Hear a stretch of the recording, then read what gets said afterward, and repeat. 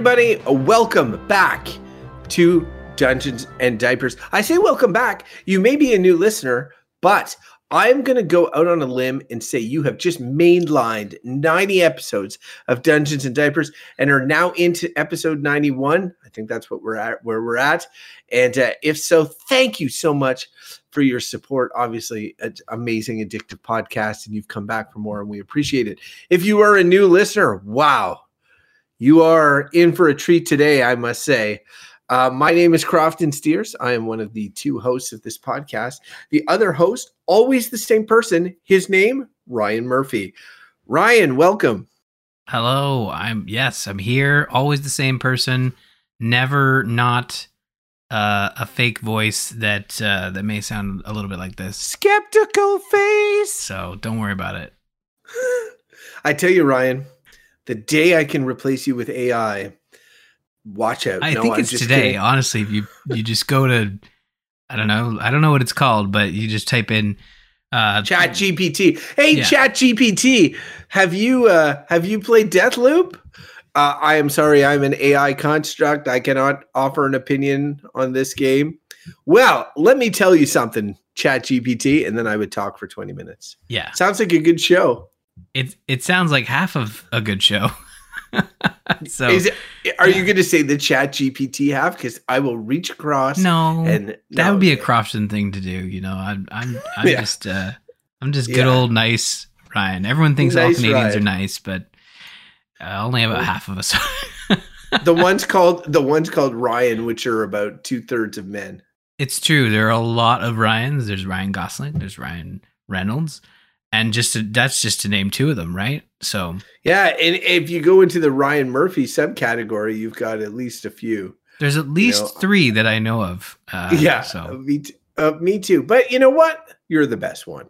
Q. That's like, and I'm not only saying that because you're the only one I'm ever going to meet in person, but that definitely does play into it. So Ryan, this week, it's a regular episode. We're going to go through the dungeons, which is the geeky stuff we've been up to. And we're going to go, and change some diapers and talk about some of the stuff that we've been doing, with our family, our kids, our little life balance, if you will. So, how about we go start in the dungeons as we're wont to do the fun stuff. No offense to our families. And what do you got going on? What's up? You planning Valentine's Day stuff? I should be, probably.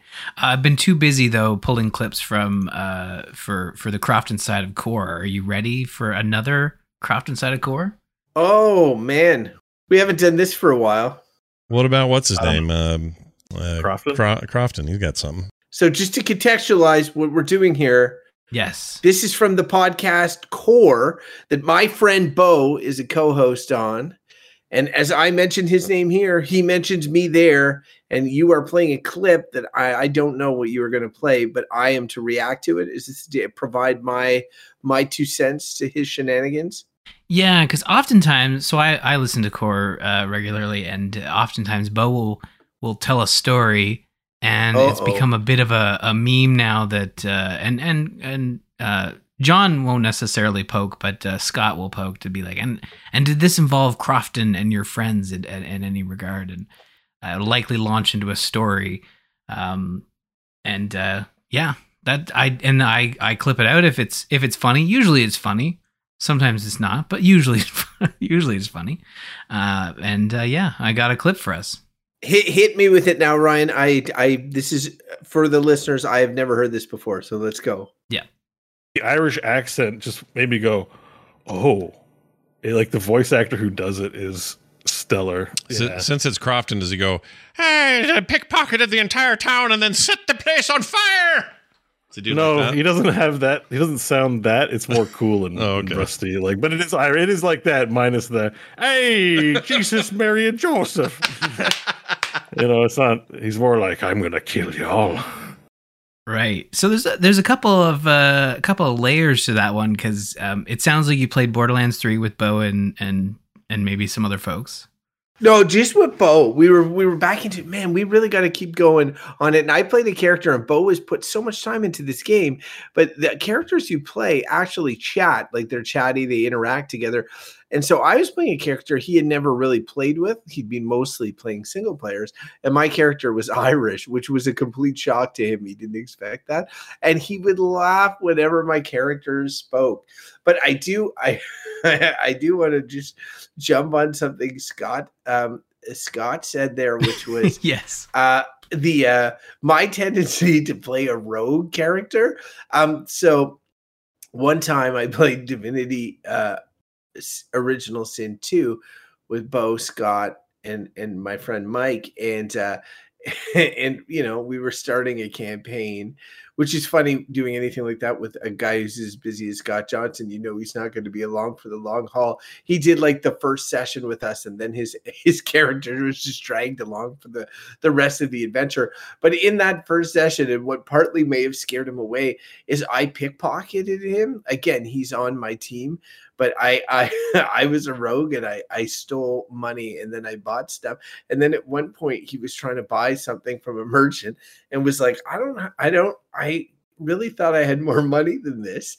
And Bo just knew immediately what had happened and said like a parent chastising their child, Crofton, and I started laughing hysterically because Scott, as a little bit of an internet celebrity, when he often plays with people like World of Warcraft, they give him things. Like he logs on and they're like, here, have this fancy suit of armor or this pile of gold. They don't steal from him.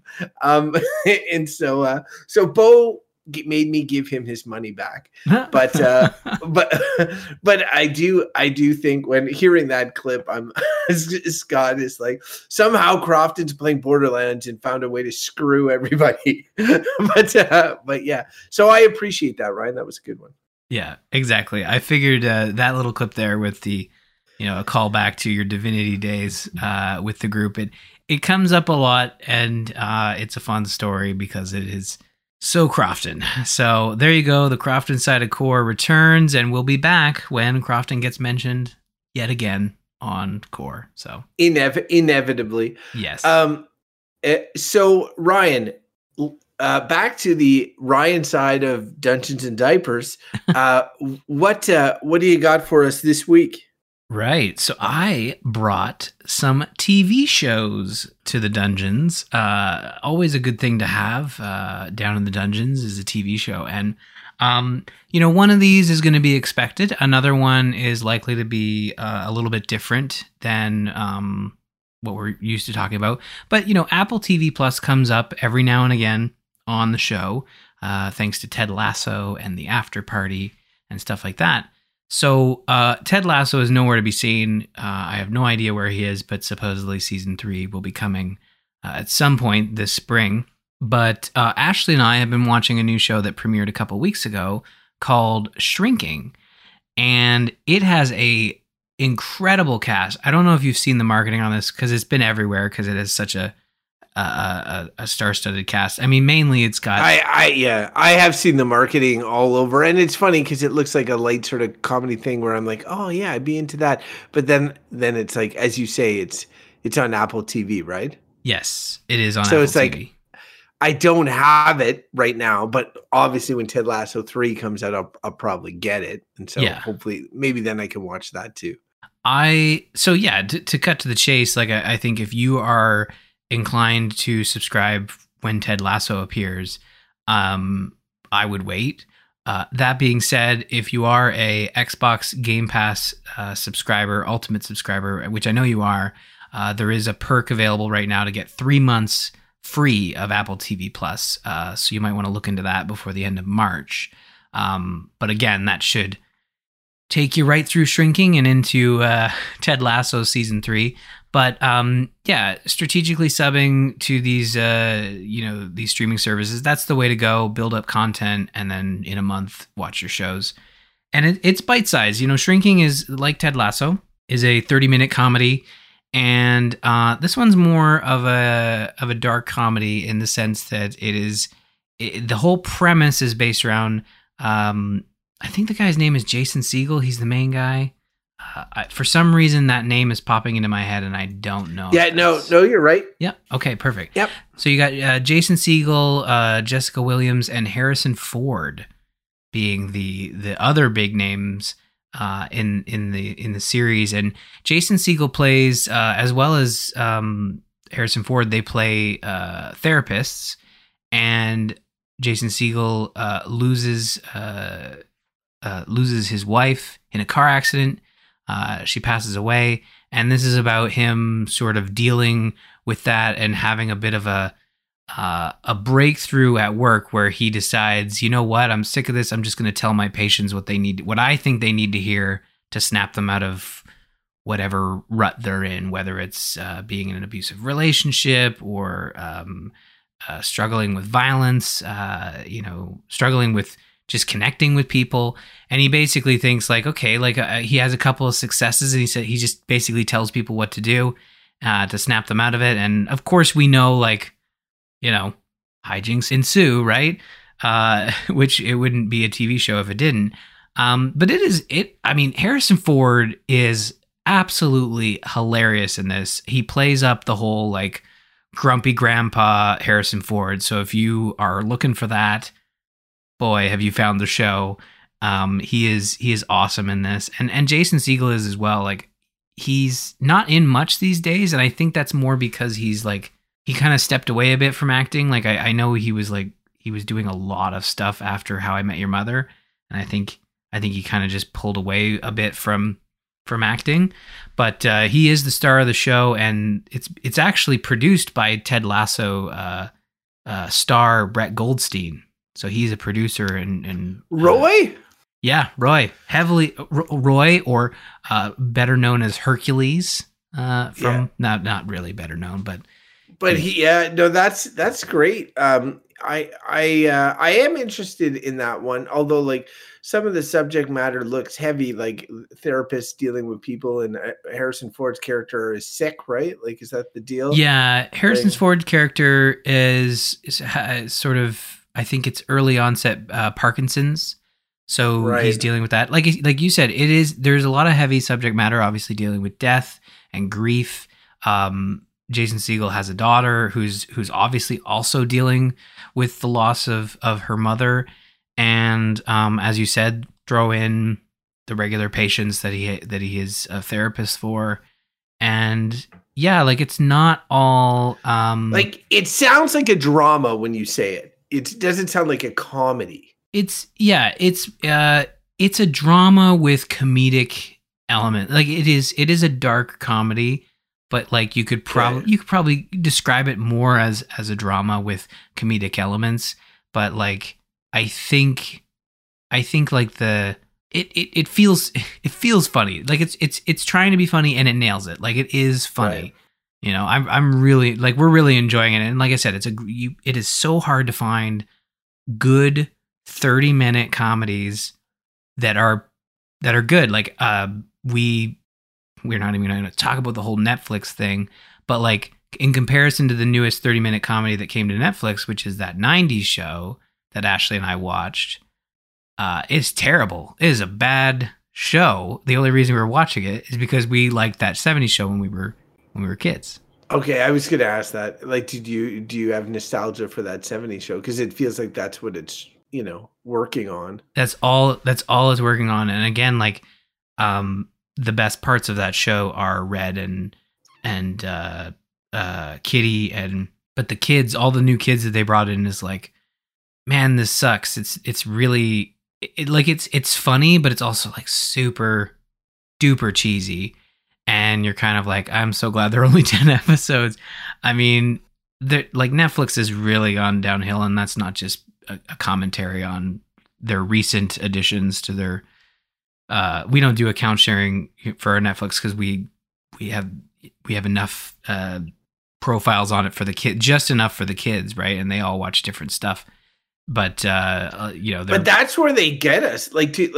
They're cracking down on password sharing and all of that sort of thing. And, we're at an expensive tier on our Netflix. And I was sort of like, talking to my wife, do we watch Netflix really? Like, I Yeah. can't, like, occasionally we'll watch like a movie. Like, I watched Glass Onion in December, but like, have I been regularly watching?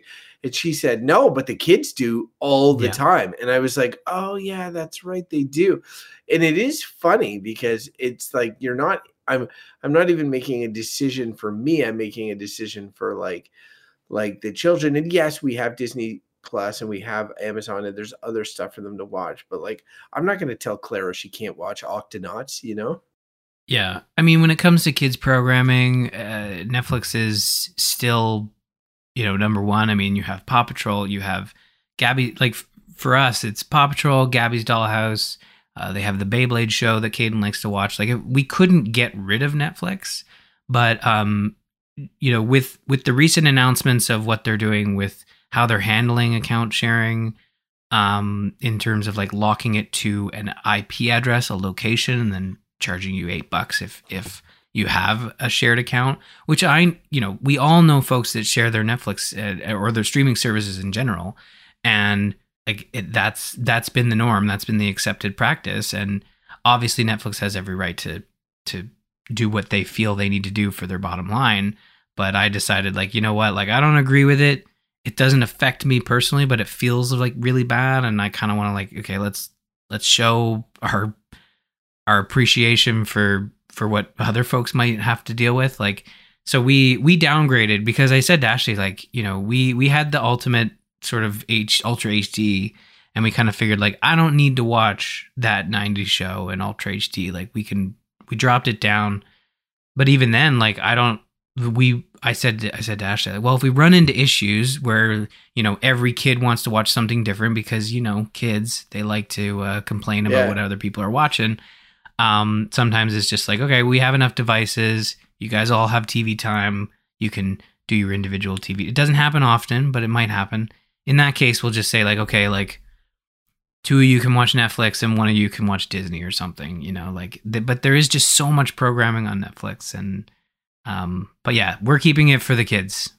We would probably, it would have been strategically subscribed to already if it weren't for the kids programming on it. Funny to think that, like it's just funny to think that there's nothing, like, it used to be Netflix was the only thing I had. Like, I had, when I cut cable, all we had was Netflix. And it was like, the goal, it was when all the must hit shows or the water cooler shows were coming out on Netflix. And now it's like, they're all coming out on these other like services, shrinking being just the latest. But yeah, anyway, good rec, Ryan. And I am curious to check that one out. I'm sure when I do get Apple TV Plus, it will be on the list. Yeah. For me, I've been, I was on the Gamers Inn last time. We put in a clip here, and I was sharing how my wife and I were playing this adventure game called The Excavation of Hobbs Barrow, which is funny because like we were playing it on Steam Deck on the TV, and I've wanted to play these adventure games with my wife. We had played like The Longest Journey years ago, and it's just like my wife gets motion sick easily watching video games, and these adventure games are really like, in many ways, they're like plays with good voice acting and all of that, where you're solving puzzles together and she can engage and I can engage and we have a conversation. It's very fun to do that. And when you have one that clicks with you, and often adventure games now either have female protagonists or the option for a female protagonist, which appeals to my wife quite a bit, makes it easier for her to get into the game. Mostly since I'm going to be holding the controller a lot of the time. But we solve puzzles collaboratively, and it's very fun. So anyway, we finished the excavation of Hobbs Barrow, and it is funny because it like the whole time. Adventure games trade on story. Like they trade on story and characters. You're really keen, like a book or a play or a movie or whatever. You're really keen to figure out what's going to happen. And the gameplay mechanics is solving puzzles and stuff like that, exploring areas, talking to characters.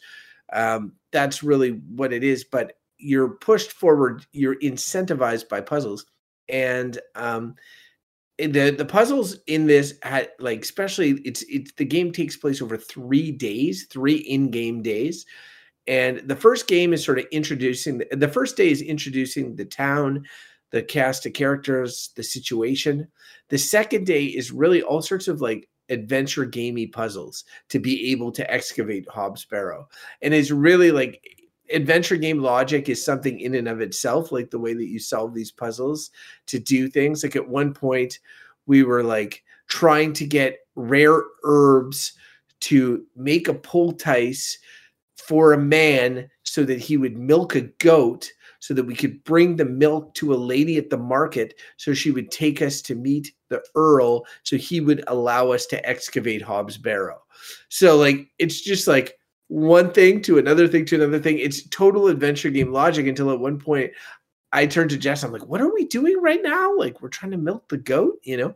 But the last day is the excavation, and it's where the horror elements kick in, like where it's like it's a bit of a it's got scary bits. It always has this unsettling tone, but not to spoil the end of the excavation of Hobbs Barrow, but it doesn't have the happiest ending. And it is funny how much we're conditioned for happy endings. And when you're incentivized to play a game for the ending, like you're going through and you're like, okay, you know, this is all like when the ending is not happy. Like the first thing I Googled when we rolled credits was, are there alternate endings? You know, and it was like, nope, there's not. I'm like, oh shit. And it does change the way that you feel about the game. When we talked about Pentiment or on the show, and I was like, it doesn't really nail Act 3. That was true. The ending, it didn't really nail the ending, although it nailed the very end. It nailed the very end, but for a large part of the ending act, it wasn't great. And so it can really damage the overall enjoyment. Now, if somebody's like, should I play the excavation of Hobbs Barrow? I'd be like, geez, I don't know, you know, in the same way that, do you want to challenge yourself with art? Like, I'm not sure. So, but that said, the thing that we did enjoy was playing an adventure game together. And there's one that I've played before by myself, but it's been a few years now, called Unavowed. And it's on the Steam Deck. I know it's going to be my wife's jam, so we're going to play that next. And I know that one has a better ending. So looking forward to reporting back on that. Good stuff. Wow. Better ending. That's what we want to hear. Especially like, is there something about these types of games where it struggles to hit the landing? Is it the journey that's worth it, or do you want the ending to also be?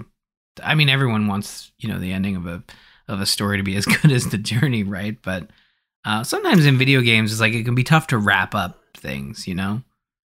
I think the reality is what happens is that you're incentivizing people with either a mystery that you're going to solve. And like, I think Pentiment in particular gave the impression that it was going to be a mystery game where you were going to solve it or put together the pieces. And that's not exactly the type of game it is. It's more of a story game that you are traveling through, and you can make some choices for sure, and they will branch the story, but it didn't necessarily change the outcome, and you can't really do that too much. Whereas you know, this game, again, it has a set ending, and there's really nothing you can do about that. But again, it was like a mystery. We were trying to figure out, it's one of those games with a suspicious town. Everybody's acting weird, and you want to figure out what it's about. So in that sense, you do figure that out. And there is relief there to be like, okay, this was the mystery of this town. So in a way, I guess they nailed that. But then beyond that, you want there to be a happy ending. And that's just a natural inclination we want. And am I saying the ending of Hobbs Barrow is bad? No, it's not. Actually, if it was a movie, it would probably get a higher star rating than probably if it had a happy ending. People would be like, well, it's a little too convenient how it all wrapped up if it had a happy ending. But like, you know, it's in our nature to want a happy ending. And I think when you play a lot of video games, as a gamer, you're used to forcing a happy ending. It is rare, like when The Last of Us came out and the ending was very open-ended and not necessarily happy.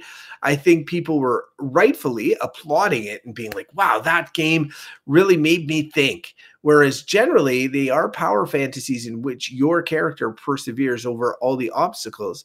And that's what we're set to expect when you play a giant 100-hour JRPG. If at the end your character's like, no, it doesn't work out. Well, that kind of blows, right? You want the parade and the happy ending and everybody getting together and all of that. And so I think adventure games aim for an older audience and that with that audience comes a certain level of maturity. I mean, I don't not to downplay any other types of audiences, but like you're getting more adults that are asking for more from their storytelling. And I mean, I think the people making the games, there's a lower barrier to entry than there are for other games. So sometimes they're allowed to be more creatively free and try new things. So like Excavation of Hob Sparrow is a good game for sure. Will I ever want to play it again? No. Just like when you see a movie that is like, you're like, oh, that was a good watch, but tough. I don't think I want to watch that one again, but I'm glad I saw it. It's like one of those. Okay. Yeah. That sounds good. I did not check out your adventure game, but I you know what? It's funny. I need to I need to look back at Super Monkey Island or whatever the Escape from Monkey Island or Return to Monkey Island. Yeah. I think it's on Game Pass now, so I need to get back to that. Do you? Yeah, probably. Probably. Did you ever start it? No, I did not. So I guess it would be, I did install it. Does that count? No. No, of course not. It never counts. It's never enough for you. It's never. Why can't I just have the art on my dashboard? Yeah, man. Why can't I just see it pop up for a couple days and then have it go away because I've launched other things, you know? Well, I will say, Ryan, one thing you will be pleased to hear is that I started God of War Ragnarok. And on my PS4 Pro, pumping it out like a boss. Nice. Little engine that could. I got my Steam Deck, my Series X rather, and then my little PS4 going. Well, it's a PS4 Pro. It's actually not the base model, but it's doing its business. And I would say that, like, you know, I am not super far, but I am, you know, hours in at this point. So like I'm into the game pretty solidly. Like quest has begun, have changed realms, you know, I've gone pretty far, you know, far enough into it. So I have first impressions.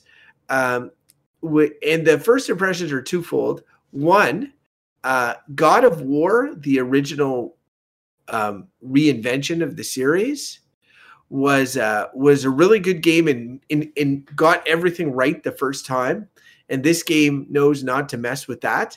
Like pretty much everything in this game was done in God of War, the original. And so it was like everything from the collectibles to the way that the combat to this and that. Like there's some little things like you can hook stuff with the Blades of Chaos now that are different.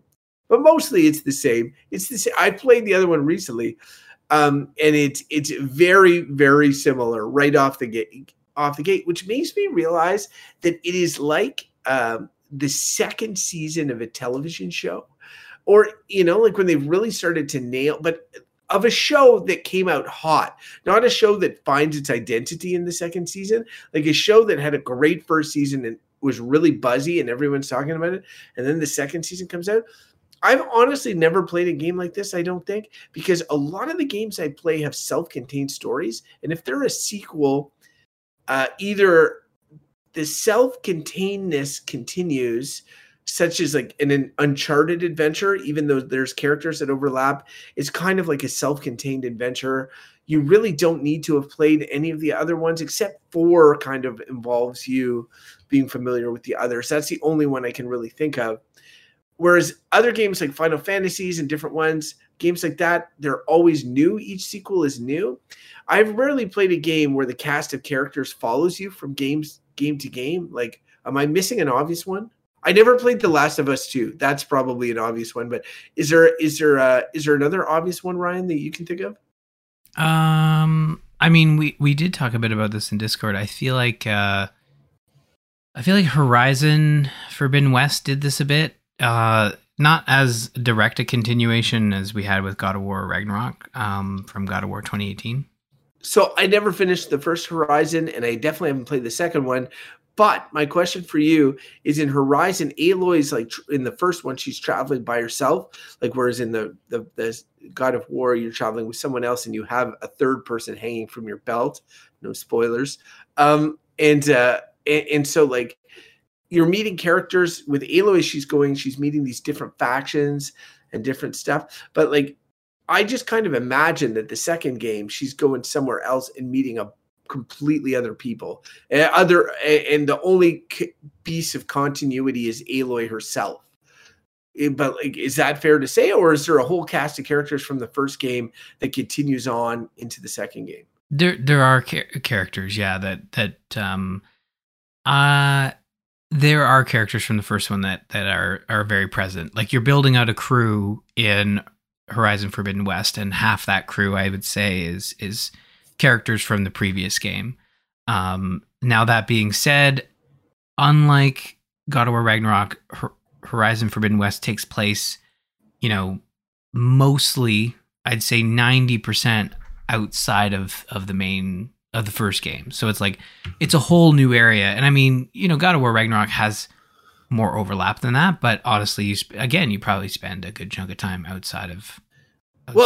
So far I've spent a lot of time outside of it, but I started exactly in an area that I was familiar with, to the point that your characters go back in the early hours of Ragnarok to the same place they go to at the beginning of the last game, and they interpret things a little differently. There's something that they found at the beginning of the first game that takes on a new meaning in the second game. And I thought, wow, that's so cool. I really liked that a lot, because it felt like it was rewarding me as a player, like from having played that, jumping right into this one. And I will say that, like, I am enjoying Ragnarok quite a bit so far. And one of the reasons I'm enjoying it, I thought I was going to be burnt out because I was sick of playing the original God of War on the replay.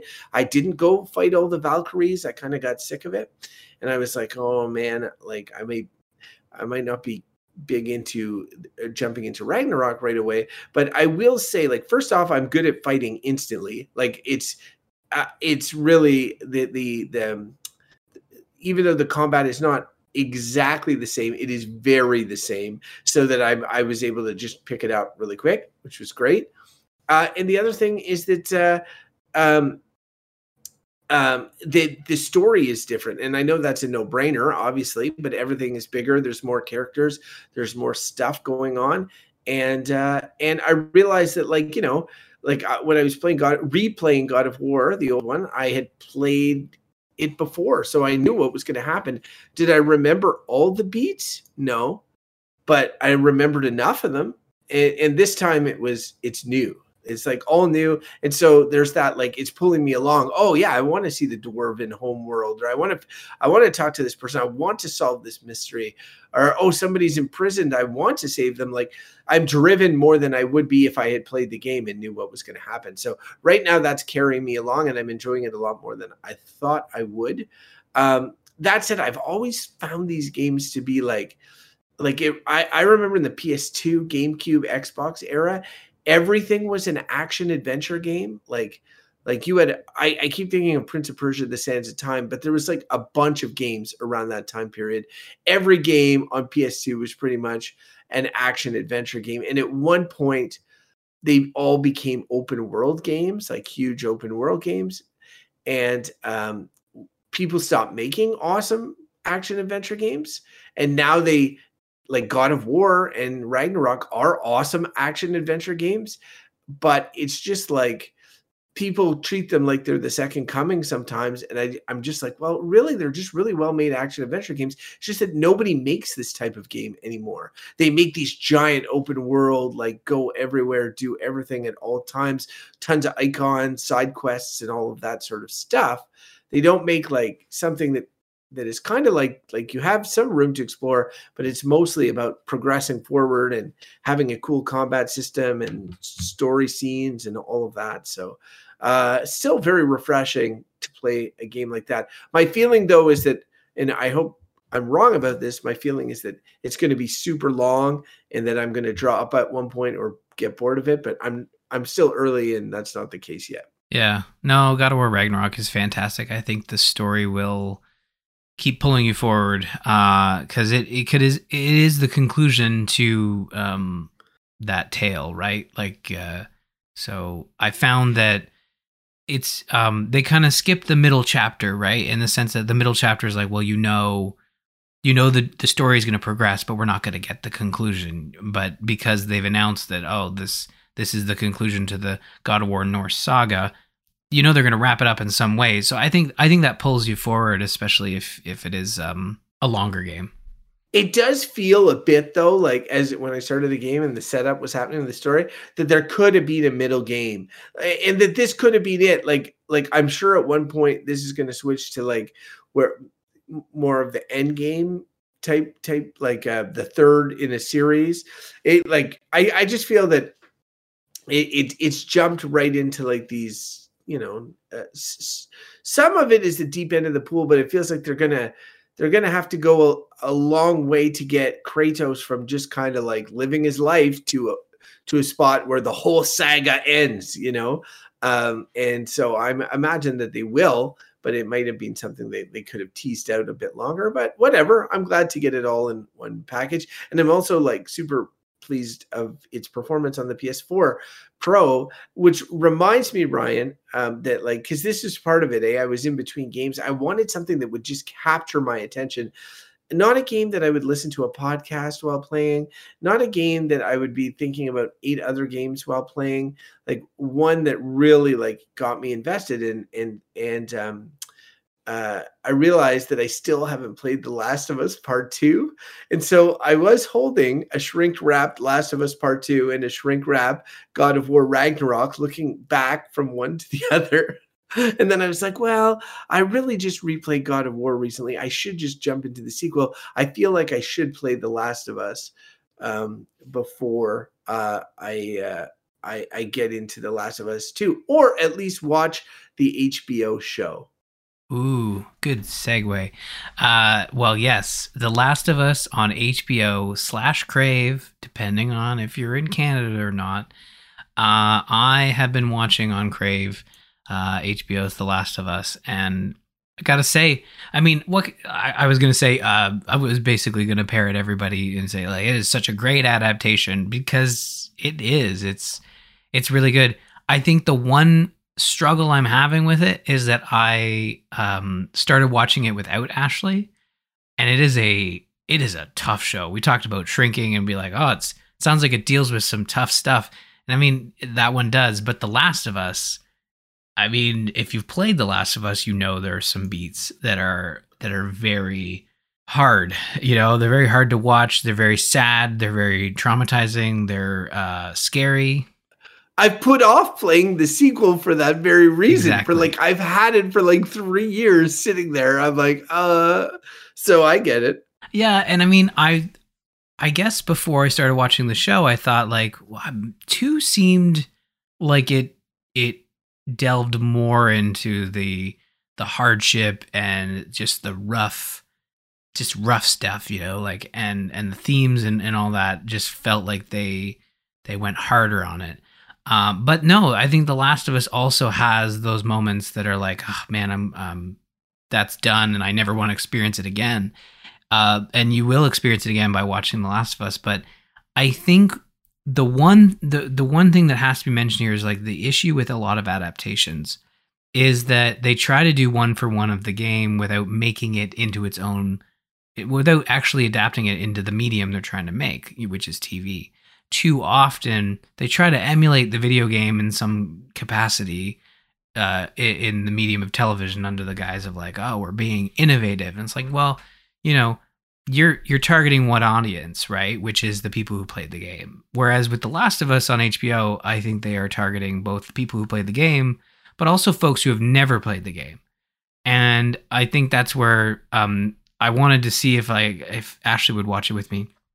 Which she has started to watch it with me. We got to the part where we basically got to the part where it skips the 20 years and goes forward. So like obviously you got to experience that moment that everyone remembers from the beginning of The Last of Us. And you know, I talked to her afterwards and she's like, yeah, no, I'm enjoying it. Like you wouldn't know it's based on a video game unless you're paying super attention to the credits and being like, oh, based on the video game by Naughty Dog. But you know, Pedro Pascal, Bella Ramsey as Ellie, you know, all the actors are superb in bringing these characters to life. But like the way they change things, specifically with, you know, the idea of spores in the video game, that was a big like core mechanic, but also like a big part of how the virus spread, which was through these spores. And you breathe enough spores in, you get infected.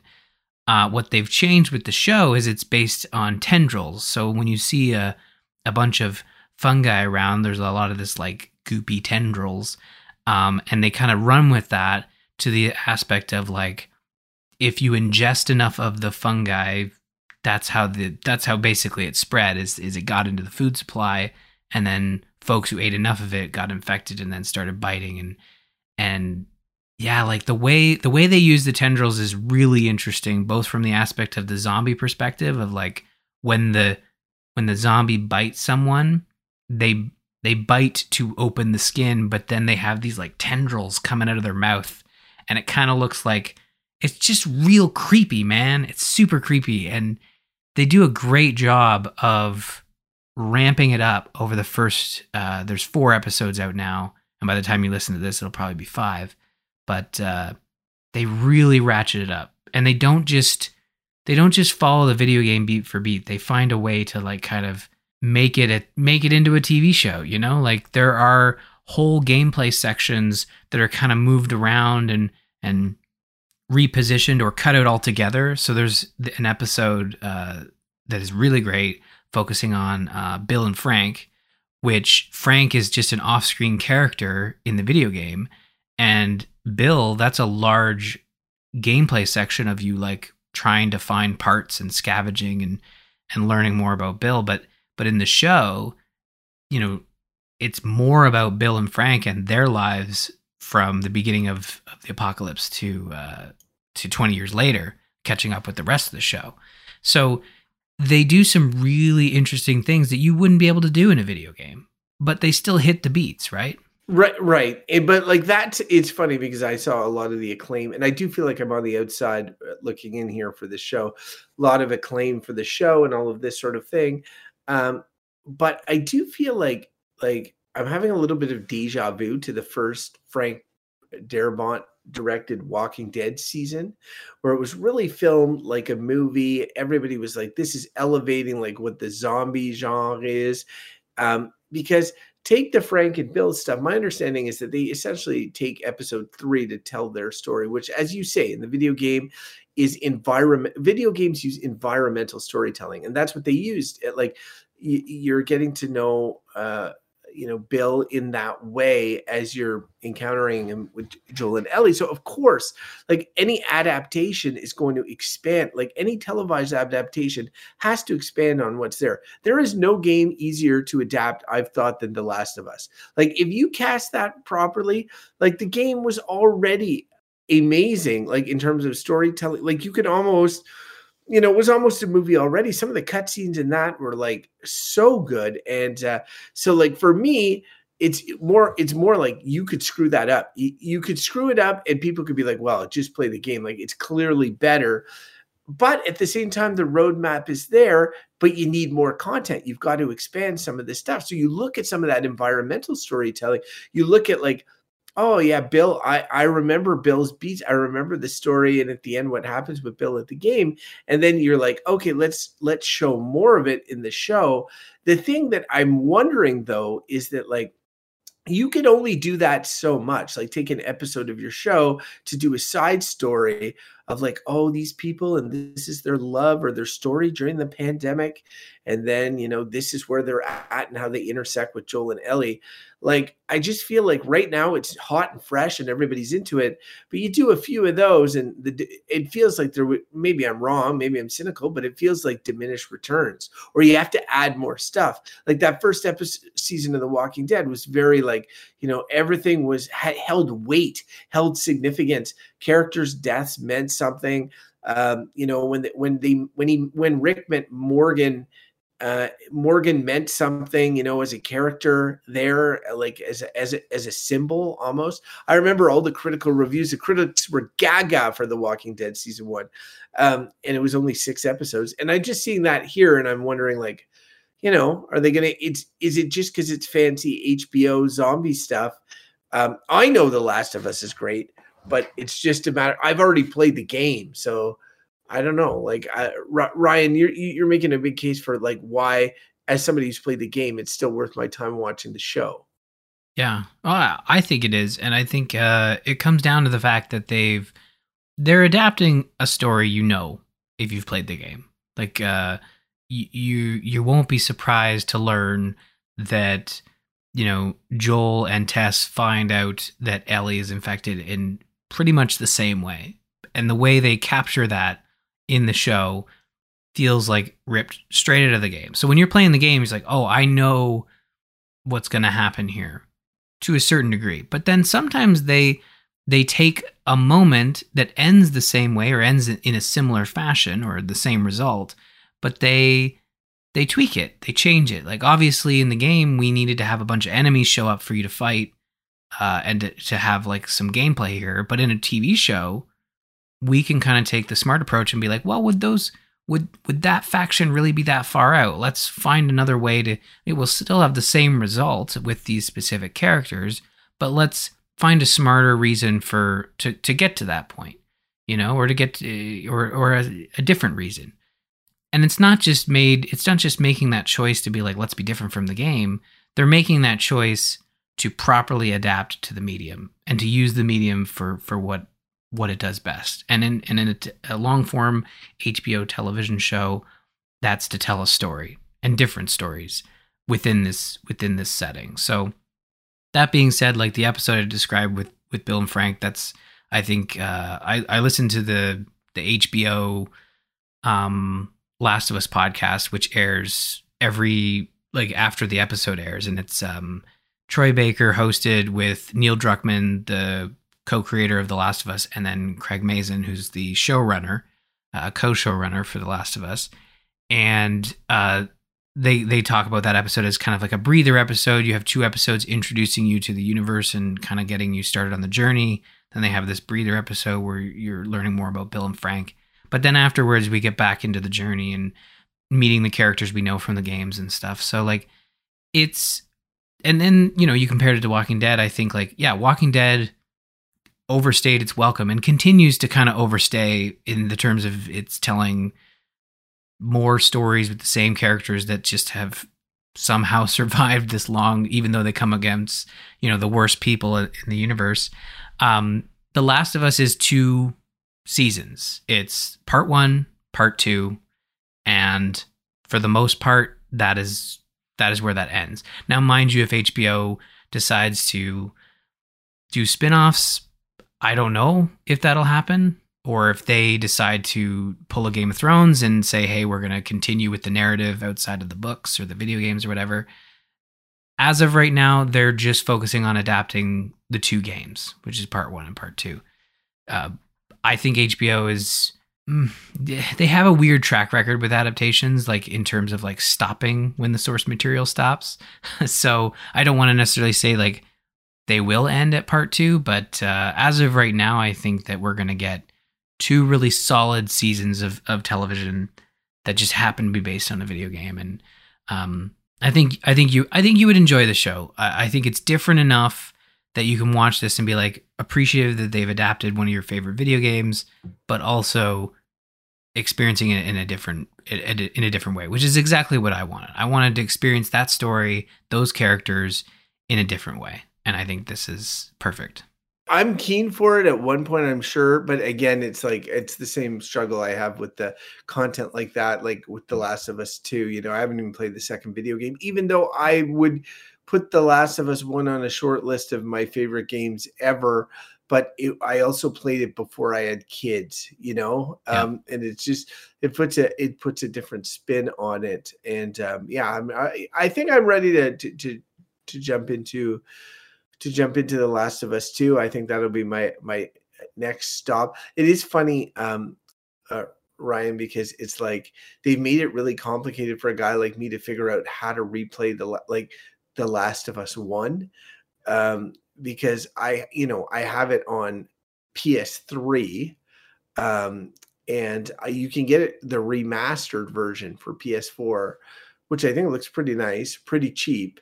Like, I think it's often down to like $10 or whatever you can get it.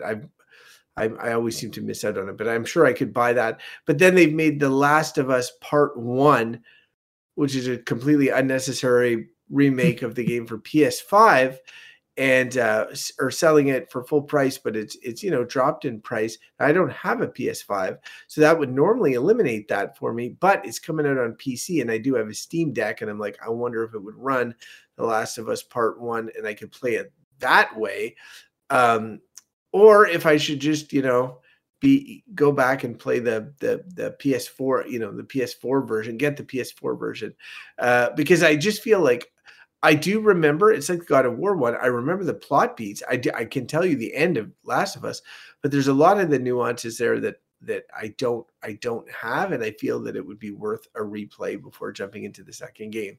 So I've got to figure that out after I'm done with God of War. One thing I'm curious too is God of War is very gameplay driven, even though it's one of these like you're in it's similar to The Last of Us in many ways. AAA Sony game, looks really beautiful. You've got these major characters going on a big journey, but The Last of Us is like, gritty and real and stuff like that. Whereas in God of War, you're playing a super powered character that can do all sorts of stuff, and the gameplay is super fun. So I have to go back. I remember enjoying the gameplay of The Last of Us because you felt in danger, I guess, a lot, but it's a different type of game for sure. Yeah, it is. And I mean, you have lots of options to replay it.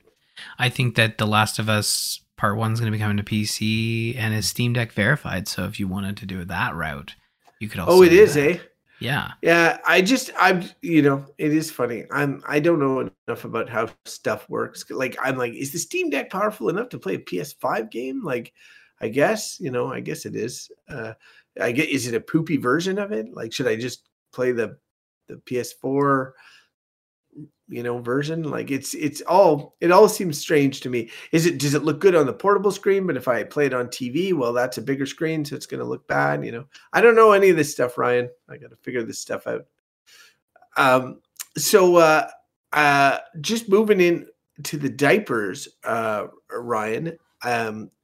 I was looking at your notes here, and it was making me think of, like, we've been talking recently about booking the summer day camps and stuff, and it just feels like my life is full of booking things, like constantly, like, okay, we got like March break, or we got family day weekend, or we got summer, which we have to get nailed down. It looks like to me that you're in the same kind of boat of trying to figure out summer. Yeah. Well, I mean, I say me, but it's honestly Ashley's done a lot of the heavy lifting.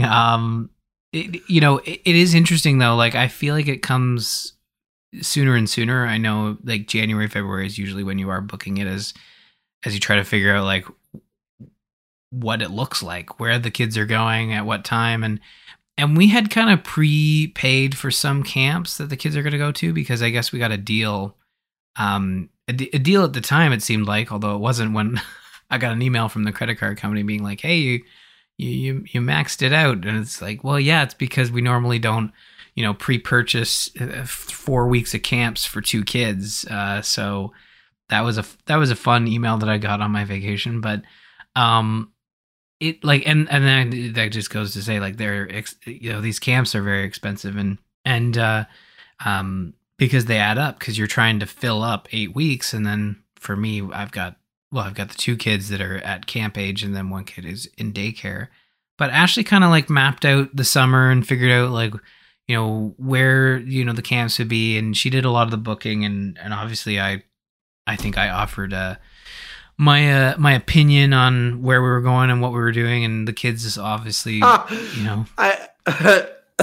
offered my opinion. I did. I was asked for my opinion. I was asked. She then promptly disregarded it. She's like, Ryan, I've got this. You're like, okay, yeah, no, that's fine. Thanks, she honey. had it. She is all over it, and really, it was just more of like, can you review this to make sure I haven't missed anything? And she hadn't missed anything. She did a really She's like, great you know job. what? You know what?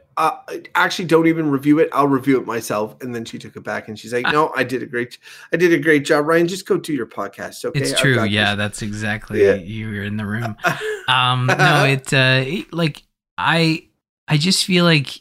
When you kind of map out your summer, it doesn't feel like 8 weeks. It feels like a short amount of time, but when you're actually thinking about it, like it's quite a bit to figure out. And we were trying to also fit in like not just camps but soccer. So the kids want to play soccer again, and this time it's not going to be on the weekends. It's going to be weeknights, and it's 2 different nights. So we're trying something a little different there. And technically, Isabel would be old enough to play like. Basically dandelion picking soccer, but we decided to wait an extra year to see if she would be, more into it. But yeah, there's a lot going on. Like, so I guess we got soccer booked, we got the camps booked. Ashley was even working with grandparents to be like, hey, you're taking the kids for a week so we don't burn through all our vacation. But I also have to take some time off as well for both being with the kids, but also just doing some family stuff. We're going to try a new camp. I don't know what it is, but it's not like a, put your tent up on the ground type thing. It was like, they have, some of these campsites have like, they're not like fully furnished, like, cabins. But it's basically like it's like a whole kitted out cabin, but without plumbing. Like there's no bathroom in it. It's not like glamping that you kind of see in the Instagram ads where it's like, a bathtub and a sink and a toilet, but it's like a fully furnished like structure that you can sleep in and feel like you've got some amenities, but you still got to like walk down to the toilet, I guess. But that's going to be part of our summer as well. But it just feels weird talking about summer in February. I know it's a necessary evil, but yeah. Well, this is my beef that I've really come to terms with this year as an adult. It's like the idea of, and I mean, it depends. Everybody has a different birthday obligations depending on where their family's birthdays line up and stuff. Wife's birthday, kid's birthday. But like when you think about, so my wife's birthday is in the beginning of December, right? So I'm like trying to get things organized for my wife's birthday, and then we're like rolling into Christmas season like right after, because buying gifts for all the kids, like getting everything organized, who we got to send cards to. Like there's just a lot in terms of just the logistics of Christmas. We've got to go this, we got to organize this. Then then as soon as Christmas is over, you roll into New Year's, like, and also it's a Christmas vacation. So like you may be going somewhere and you need to plan that depending on what you're doing. There's a lot of planning. Then it's the new year. And then when the new year starts, you immediately have to worry about summer. You've got to book campsites. You've got to book daycare. You've got to, like, you really have to, the turnover is seemingly surreally fast. And then like in February, you've got Valentine's Day, which we got to take time to recognize sort of our significant others, or we're never going to do stuff like that. You've got to then in Canada or in Ontario, we have Family Day weekend that comes up, and then people are trying to book stuff for that. Then you have March break, and then you need to have planned March break at one point, like, or thought of March break at one point if you're planning on doing anything. And then hopefully after March break, then you get a little bit of a break until the summer plans that you've probably already had to have set up. It just feels like, tax season. I didn't even think about tax season. That you're rolling into tax season there and doing all that. It's just like on top of our normal surviving, it feels like a lot, is I guess what I'm saying. And it feels like a lot. And that's if everything is going right, or everything is like, I know that like we have a bunch of birthday parties in Clara's class right now. Every weekend there's like someone who's got a friggin' birthday party. I don't know what the hell's going on. But it's just like, and that's just, our situation. Then you have others that have sick kids or sick family. We've been lucky on the sickness front. Although Jessie still has her major health things that she's dealing with. So it's just like, man, and then the weather, the winter weather and the obligations that come with that, like clearing your driveway, doing all that sort of stuff. It just feels like for adulting, if you will, this season is the worst. And I never really put all these pieces together, but like until you get past like kind of taxes, if you've got your summer booked, and then maybe you have a month or two in the spring where you don't have to worry about planning something or booking something. I don't know if I'm making too big a deal about it, but this is just how I feel right now. No, you're right. I think once Christmas is over, it's the lead up to summer. There's something on every month, and depending on how busy you are for Easter or the long weekend in May, and for my work kind of picks up, in May, June, July, like into the summer in some degree. So like that is also tough in terms of planning, depending if it's going to be a busier year or not. But like it's a lot to think about. And I think where I try to offer, like, I'm not a very good planner when it comes to, what the kids are doing and where we're going. I often just like, it's like, yeah, that sounds great. Let's do it. We did Legoland. We're going to do, I think we're going to go to the Toronto Zoo for Family Day or around Family Day. Like I'm down for activities, but I'm just terrible at planning, so, I just try to support the best I can and try to pitch in where I can. But, I think we're sorted for summer. I believe we are sorted to some degree for summer. There's probably like some little things that have to be sort of connected in there, and I obviously have to put my leave in very soon, so I got to work on that. But it's been a bit of a planning fun time here. But I also we didn't find a new activity, but we did a new activity we hadn't done in a while, and we went to the library with the kids because Caden is so he's all in on reading. For his birthday, he got these like a early chapter book series. I think it's called The Magic Treehouse or something. I never read them when I was a kid, but Ashley read them a lot when she was a kid. And he's kind of like, he's just burning through them. He's reading them whenever he gets a chance. He takes them. Like he's reading them himself? Yeah, he's reading them himself. Yeah, he's I can't say with a certain degree as to like whether he's doing it perfectly. They are simpler books, so like I feel like he's got it down. We've asked him to read out loud for us, and I think he doesn't really want to, but we're probably asking at a point where it's like he doesn't want to read out loud, but we do need to get around to it to kind of be like, okay, let's read this section out loud. But he is reading them on his own. I think that's what he does on the bus pretty much. Like that's what I did when I was a kid on the bus, just read. We had an 1.5-hour bus ride. He's got a shorter bus ride, but as we've chronicled on this podcast, he finds sometimes not so great ways to pass the time on the bus. So I was really happy that he picked up reading, but we went to the library because I thought like, well, I'm not buying him, a new set of these books every couple weeks because he goes through them. But he's been fine to reread books too. Like again, they're not like huge giant books, but they're little small ones. But so we went to the library, got some books out, and I got a book out. Now, Crofton, you can ask me. The book I got is the Thursday Murder Club. I did get the book. We were talking about that last episode, and you can ask me if I got to it. You can do that right now.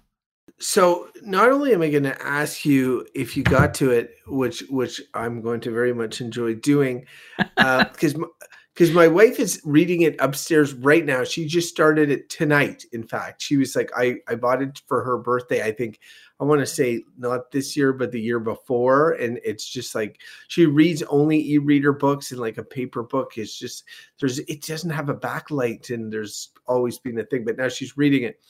And you made the mistake, Ryan, of immediately sending me a photo when you were in the library.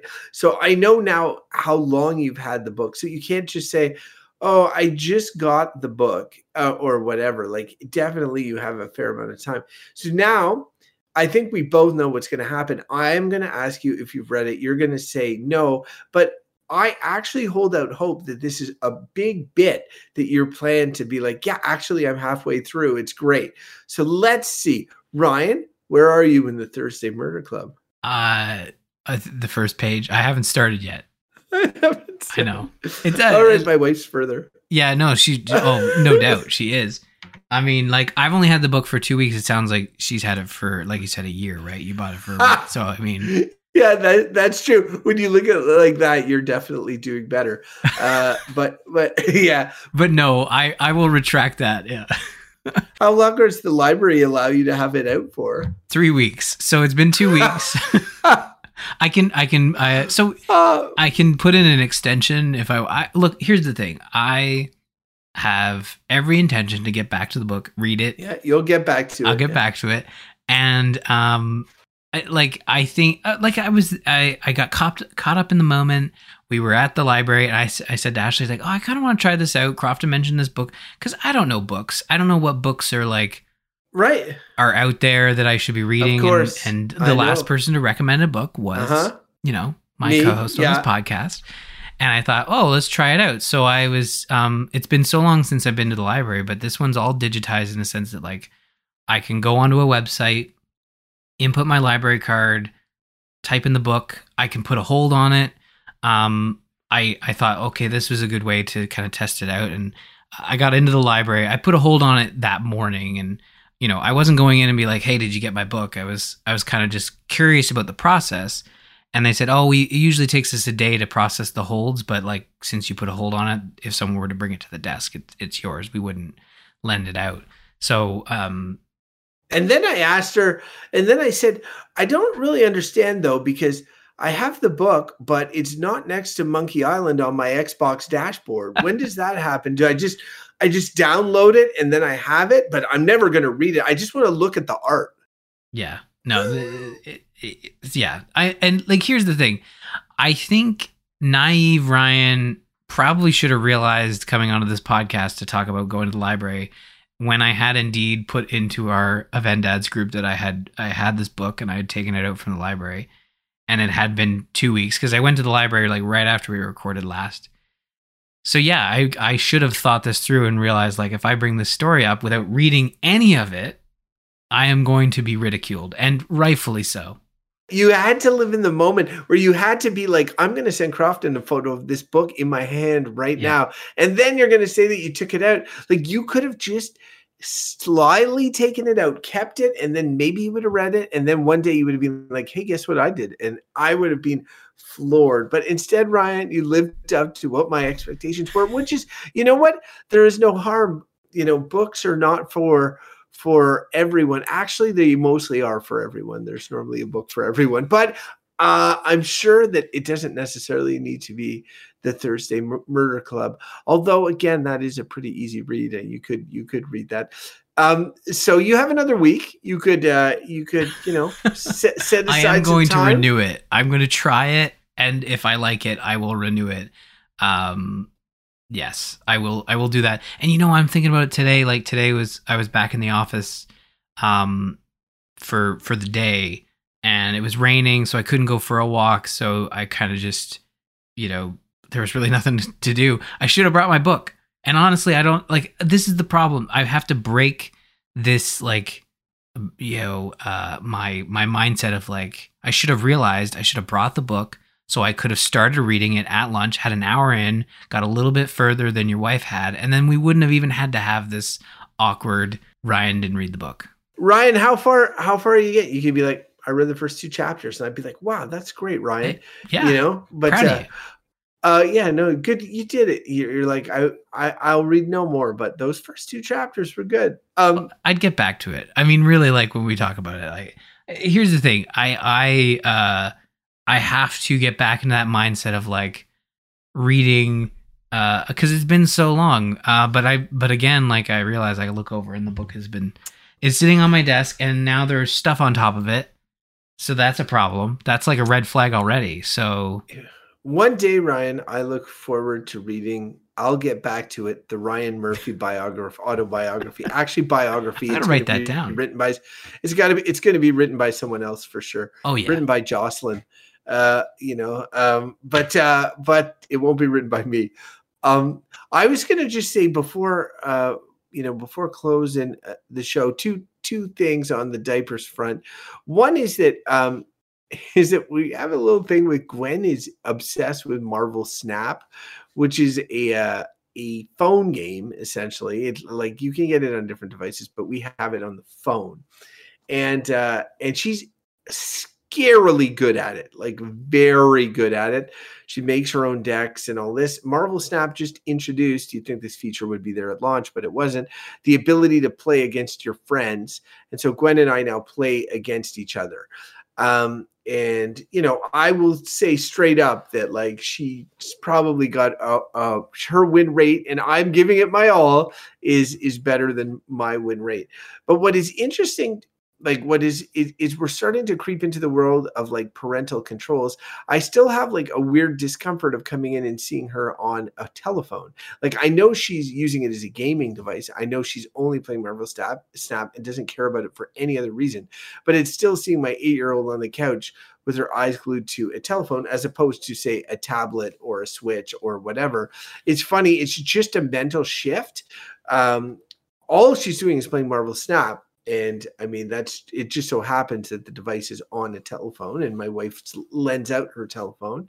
But yeah, it's on. One thing I will say about Marvel Snap though, for if you have like a 7 or 8-year-old kid, I mean, there are these predatory purchases that you got to sort of talk to them about. I really sat down with Gwen and like, there's all these dumb currencies and stupid points for different things, but kids don't care about that. They just care about cards and winning games or playing games and maybe making decks and card decks. And I explained it to Gwen and she really, really likes it. It is just funny to me because this is how she knows every superhero now. Even the B tiers, the C tiers, the D tiers. She knows every character. She'll be like, I saw, Black Panther on Liam's backpack at school today. I told him that's Black Panther, and his power goes up by 5. When you play him on reveal and.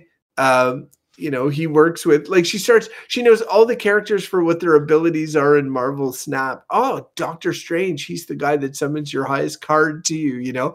It's just very funny that she's not seen one Marvel thing other than maybe some episodes of a Spider-Man animated TV show, and all she knows these Marvel characters from is Marvel Snap. And she knows all of them, she knows their names and like what they, I'm like, how do you know about this character? She's like, Marvel Snap. I'm like, oh yeah, I guess that's right. So it is very funny. But there's a lot of, I guess what I was going to say is there's a lot of learning, like ancillary learning that happens. There's tons of math. And I realized that she does the math. Combat math, as Bo likes to call it, like the idea being like, okay, this card buffs these cards, so my total score here is this. There are 3 locations. You've got to win 2 of the 3, so you're managing numbers all the time, and then you have to read what's on all the cards and on the locations. Like there's 3 random locations that pop up each turn, and so Gwen is constantly reading, constantly doing math. And then there's a high level of strategic play. Like this is going to buff these guys. I can play this card. It's going to move these guys over here. I destroy this card, which is going to buff this card, and now she's into chess club at school. And I can totally see why that would be like Marvel Snap as gateway to that. But it seems like a game with it kind of weirdly has a lot of redeeming value. She seems like I'm appreciating how smart she is watching her play it. Like, but at the same time, uncomfortable with her being on a telephone, if that makes sense. Oh, I mean, it makes perfect sense. I think that, like for us, we have, the kids have their own, like, really inexpensive Android tablets that have been completely locked down. But we're even finding, like, we're mostly an iOS sort of family, but the kids have these Google tablets. But we've actually found that, like, we're even struggling to get the apps we need on those Google tablets, even though they're only a few years old, and we're having to, like, install these apps for school and stuff, and on our own Apple tablets. So, like, but even then, like, I don't let the kids use my phone. I'm a little more paranoid about it, like, just in the sense that, like, our phones are just, there's so much attached to it these days, and also the kids are not at all careful with them. But Ashley has her phone in, like, this giant OtterBox, and what she will, like, what Izzy likes to do is kind of go through the memories and the photos and such, and, like, on iOS you can kind of, and I think on Google too, you can kind of click on the faces, because it has face recognition, and, like, see all the photos. So see all the photos of Abigail, see all the photos of Caden, and watch, like, the memory videos that play through, and see the random photos that it wants to spotlight this week. But in terms of gaming, Caden got really into Bejeweled, which he was playing on one of our phones. We kind of snapped that back a bit. Is that the one where you line up the same color jewels and they disappear and then they fall and you make combos? Is that how that game works? Yeah, exactly. Okay. So again, nothing too crazy, but just one of those, like, dopamine hit type games. Yeah. So it didn't last long, because honestly, by the time, so it was part of, like, the Xbox app. I guess you could load up this, like, it's called Jewel. It's like a Bejeweled clone from Microsoft. And then I was like, okay, no, that's enough. And then Ashley's like, well, what if we got Bejeweled on my phone? And the only way you can get Bejeweled on phones is the, like, the Candy Crush ripoff, where it's, like, the free to play, you have a certain amount of moves type stuff. And that's what Caden was playing. He eventually hit that wall of, like, man, I can't finish the level, and it's, like, asking me to buy something, and I'm like, no, we're ending this now, because you've hit that wall where, like, the game is just hard enough that you're not unable to get past these. And I wasn't even able to get past the levels, because it comes down to a certain layer of luck to be able to proceed. But of course, you can pay past that luck and get extra moves and get extra power-ups. And I was like, yeah, no, this is not happening. We're shutting this down. But we recently did resubscribe to Google Play Pass, which has, like, a bunch of free, like, it unlocks. It's like Apple Arcade for Google. Yeah, essentially, it is very similar. Although, like most Google versus Apple, and this is my personal opinion, it's a lot of garbage. There's, like, a lot of stuff in the Google Play Pass, whereas the Apple Arcade is more curated and, frankly, just more premium experiences. Whereas the Google Play Pass, like, there's a lot in there. You got to wade through a lot, but there's a lot of great, like, kids apps, and most of them which would normally be free to play. Like, you download it for free and then have it unlock a bunch of stuff. But, like, they've been playing, Isabel and Abigail have both been playing a lot of, like, this, Sesame Street ABC app. And they've been actually, like, really getting into it of learning their ABCs and all their sounds and stuff. So, that's kind of, like, where I've leaned in terms of comfort, is, like, using the Google Play Pass, downloading specific apps. But we haven't gotten into the whole, like, okay, let's try this, we tried with the freemium stuff with Bejeweled, and we went down that road a little bit, and it felt uncomfortable. But I think, like, Marvel Snap has a much more, obviously it has a store that you can drop real money on, but, like, it has a better setup that feels less bad. Like, there's no like, doesn't feel like you're gated from being good at the game if you don't spend money. Like, you can kind of just progress through the game on your own. You don't need to spend money to progress, right? No, you don't. And if anything, like, because Bo was telling me about these season passes, and he's like, oh, you should get went into it, this month's season's pass has got a good card, and it'll whatever, you can make a good deck with it. And I'm like, dude, I've never spent a cent on this game. Not that I wouldn't want to, like, I almost want to reward them for the pleasure that they've given us, but like there's really like not much incentive to spend. If you get over that early, like, oh, I need to spend money type thing, and you start playing it for a while, you're like, oh, I really don't need to spend money. It becomes clear. But I think that for some folks, there's a lot of shiny things in the window that would make you want to spend money originally. Yeah. I just recognize that you don't really need to. It is what it is. Like, it's a game that I think has a lot of value for kids in a way, but in another way is like, it's the first, she's playing online against other people. Like, I had to talk to her about emoji use. Like, I was like, she's like, this one's good. And I'm like, yeah, it's Kotaku wrote this big article about the Miss Marvel emoji and Marvel Snap being perhaps seen as toxic. It's like she's blinking and giving a thumbs up. And Gwen loves that emoji, and she's using it completely innocently. But like, when you pwn somebody and send that emoji, it does give the feeling that like you might be rubbing it in their face. And she's using Jess's account, like, because obviously it's Jess's phone. So I'm just like, don't do that stuff. And it's her first, like, you're not talking, you're not chatting, you're not engaging. It might as well be like she's playing against a computer, but she is playing against another human. So that is most of the time. So that is an odd thing about it. But anyway, Ryan, I'm sure this will not be the last time I talk about Gwen and Marvel Snap. Ryan, do we have any listener feedback in the mailbag? No, we don't this week, but of course you should ask them to send something. Listeners, you should. Do you agree with what I'm saying about it being a crazy time of year with tons of obligations for parents? What are your obligations? What are some of the things that you do to make your life easier? Send us an email, send us a message. We would love to know and figure out how you balance your stuff. And even if you just want to tell us what you're playing, what's going on. There was a Nintendo Direct the other day. Maybe you're excited about some of the stuff in that. Hey, there was a Disney Direct. I don't know what it's called. The other day. Maybe you're excited about some of the movies there. Maybe your kids are excited about some of the movies there. Let us know. We would love to hear from you. You can visit us on the web at tgistudios.com/dad. That's where all our episodes are.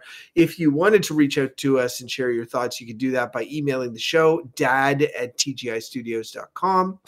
You could also just send us a message on the old Twitter. We have a podcast Twitter account at D&Dcast.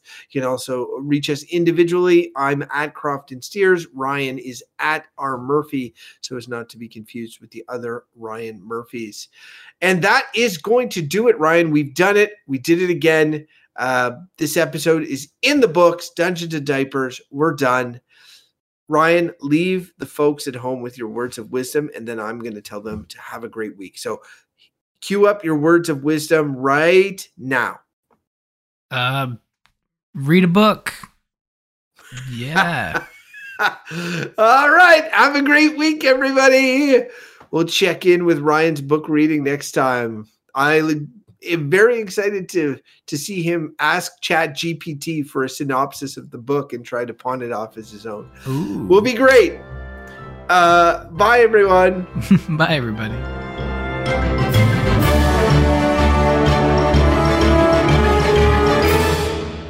Dear ChatGPT, can you provide a critical analysis of the book Thursday Murder Club to make it seem as if I read it for Crofton?